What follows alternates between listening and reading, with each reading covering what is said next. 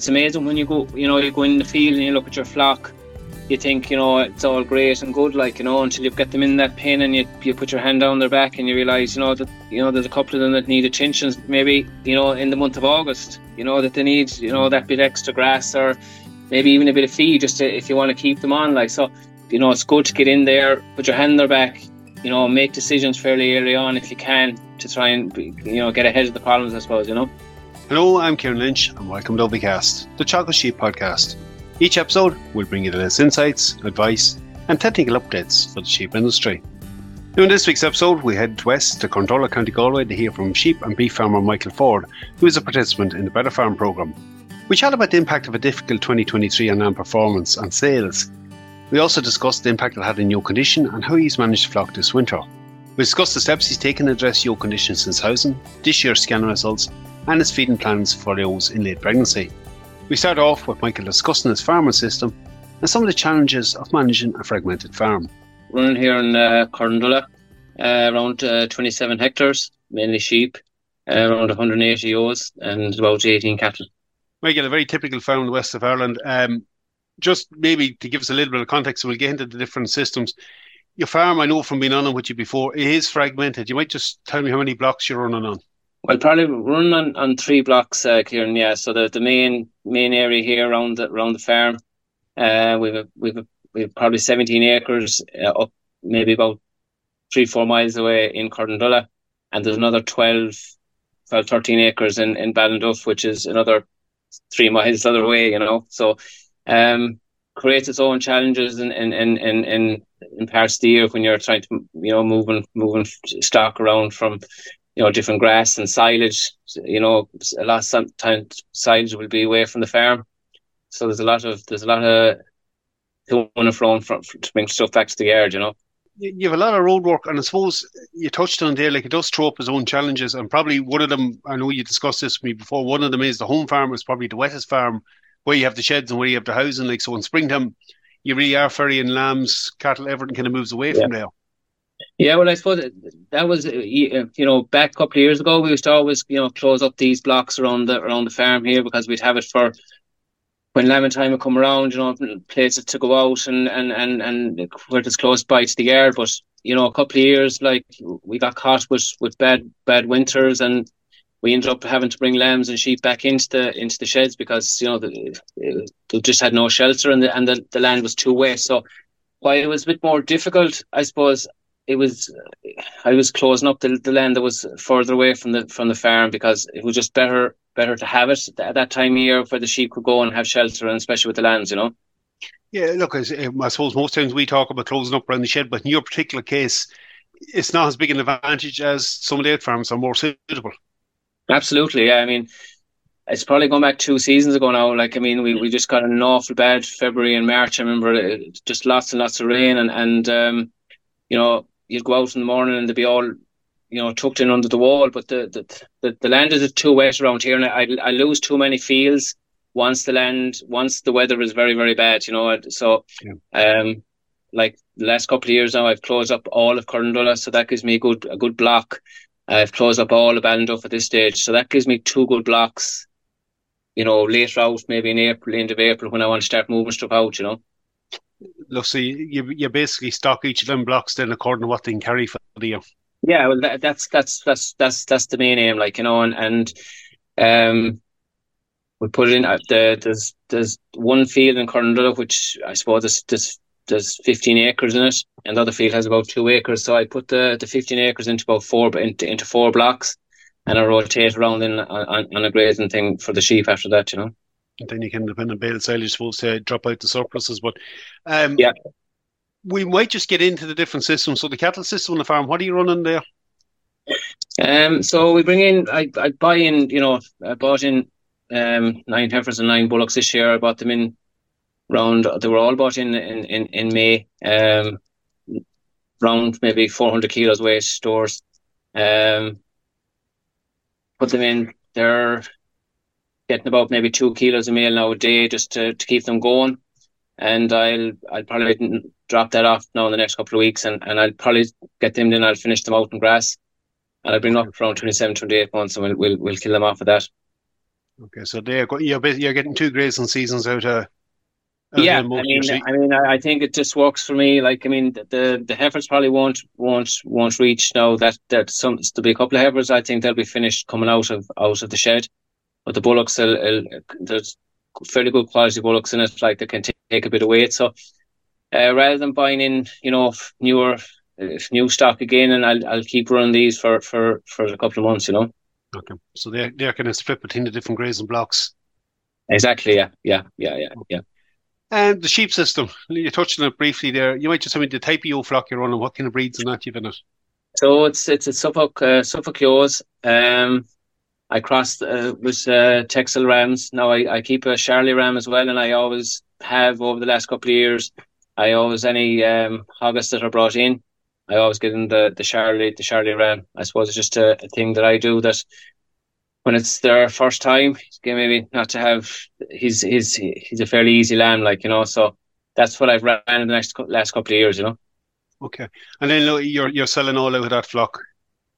Yeah, at the moment, yeah, everything is sold out. So, some this year now, a lot of lambs went to Hetford Mart, and anything else goes to the factory will go to Down Ballyhonus. Look, we might just keep going on the lambs when we're talking about them. Look, like most, Michael, a challenging year for finishing lambs. You probably changed the system around a wee bit and pushed your ewe numbers up. I know from chatting before, like you've tried to finish off more, maybe cut down some of the inputs in them.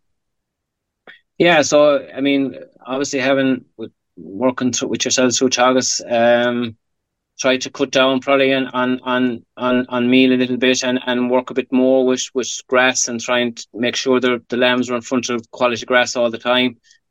I suppose the challenge was that the year was a challenge that, the wet year didn't help, I suppose, and maybe lamb performance wasn't as good as I would have liked, this year.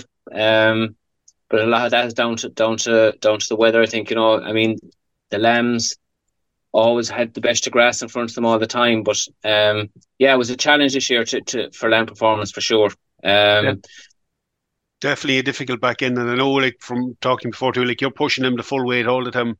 You were still killing a batch there as we came into the back end of the year. Yeah, absolutely. Yeah, so I suppose I sold a batch off there just before. We said they shut down for Christmas. I think 17 or 18 lambs went to that stage, and then I kind of left them. I let them go for another few weeks, and I sold 17 more there again. So they averaged out around the 22.7 kilos. They're paying up to 23, so they averaged out around the 155. So, happy enough at this stage of the year to be getting that kind of money for them. After. Yeah, look, it has been a challenge. I suppose you touched on that. Like, I suppose this year was one of the years where they probably let you down a little bit every time we put them on the scales. It was just a challenging back end as well. I suppose you can experience that. Yeah, I mean, look, I suppose I think I was doing the right thing in terms of how I'm trying to run it. I think obviously again working through with yourselves and Teagasc, over the last year, definitely producing a lot more grass. I think a lot more better grass, and they were always being rotated and going into the best grass, especially after when I cut silage. I cut silage in early June. So I had lots of paddocks with aftergrass, and they were always getting good. But again, I suppose just again the challenging year, very wet, and as we all know, lambs don't like the wet. No, like ourselves, it's not always best for thriving, so it's not. Absolutely, yeah. And look, it's something I've discussed with you one before, like feeding groups, stuff like that. It's a system that's going to be tweaked over the coming years. Yeah. So look, I suppose for me this year, looking at last year, I suppose it's been a kind of a wake up call really in terms of the way the weather can affect. And I'll be looking at obviously grouping again this year coming in, but maybe being a bit more focused to get them finished that bit quicker. I think for me in my system, I really don't want to be carrying too many lambs past the month of September again. I think with the way the year has gone, I lose a lot of ground if the weather gets very, very bad. And I'd rather keep maybe the ewes out that bit longer a week or two longer if I could, rather than trying to focus on in October, November, trying to hold grass for lambs. I'd rather have them gone, I think, at this stage. So a bit more focus, I think, this year with the groups and maybe with the feeding as well. Okay, I suppose like to put that in context, the system you're in, the fact there's 3 fragmented blocks, you really do have to plan out your back end a bit more maybe than somebody with all the ground around them. Absolutely, and I mean, it's been in the head now for a lot of months the way it worked out this year. So definitely going to have obviously keep going. I think I really believe in that. If I go back even 4 or 5 years ago from where I am now, I think the grass management is just poles apart. So I think it's the right way of doing it, and work more with better grass. But I think just getting in there maybe a little bit quicker with a bit of meal, keep them moving all the time. Probably a bit more checking on them. Probably a bit too much focus, I think, at times on the heavier lambs, and not keeping an eye on the back end where you're forgetting about the lads that are coming off the back. Yep. And so look, at the end of the day, your focus kind of switching maybe a bit more to that system was to keep costs in check, but there's still input needed at times here, and I think you touched on it there. It's maybe just checking where the lambs are at a certain time of year and knowing when to go in. I think so, Kieran. Yeah, I think so. Yeah, I think maybe just probably left a few lambs, trying again, focusing again on the finishing groups and not watching the back, and probably needs to come in there a little bit quicker with the meal, considering the way the year was. So, yeah. I mean, look, we're talking about the way the year was. Look, it's not only lambs that had an effect on. I think most this year it did have an effect on ewes, particularly ewe condition. How did you fare out? I know what conditions going with you. How did you fare out going into this back end relative to other years? And we might just talk a bit about the ewes.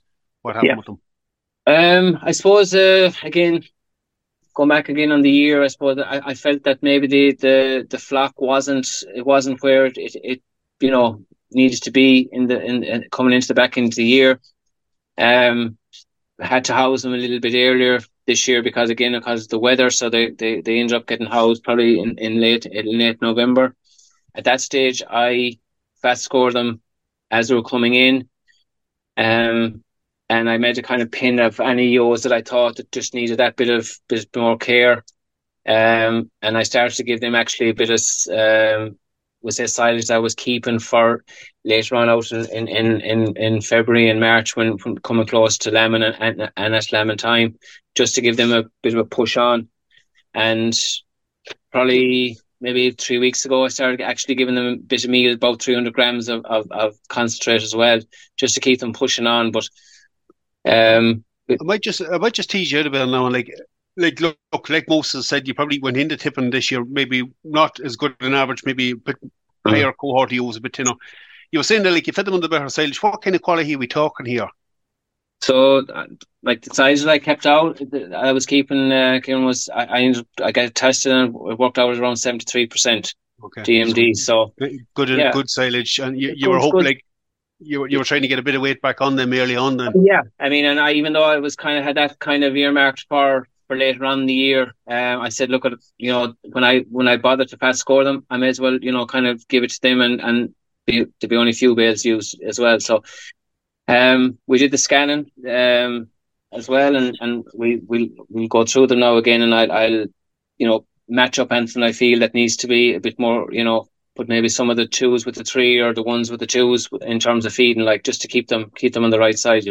No, I think it's an important point, Michael. You better deal with it then and realise when you get to the lambing pen and start dealing with problems at that stage. So yeah, absolutely. You took them necessary steps. Look, you touched on scanning there. How did the scan go for you this year? So I think at the initial litter size was just over the 1.8, and I think after the few empties were taken out, it was around 1.75. So it's kind of, I suppose, fairly similar year to the last couple of years as well. So not too bad. I mean, again, going back again on the year, being a little bit worried even before scanning with the way they were and the condition they were, hoping that it wouldn't be the scan wouldn't be too bad. So I was pleased enough with the way things were. Yeah, look, in fairness, only a handful of empties in it, I suppose, and you've gone up a bit in numbers to 185. So, it has to be said, a good enough overall scan for you, and I suppose something we can work on for the coming years. Yeah. Look, I mean, was happy enough. And I mean, there's not too many triplets in it, and not too many singles. So it's fairly good overall with couples, like, So look, happy enough with the way they were after the year, Yeah. So look, you touched on there. You're starting off. You're lambing early March. I should have probably asked you that earlier on, but you're the first week of March, Michael, lambing.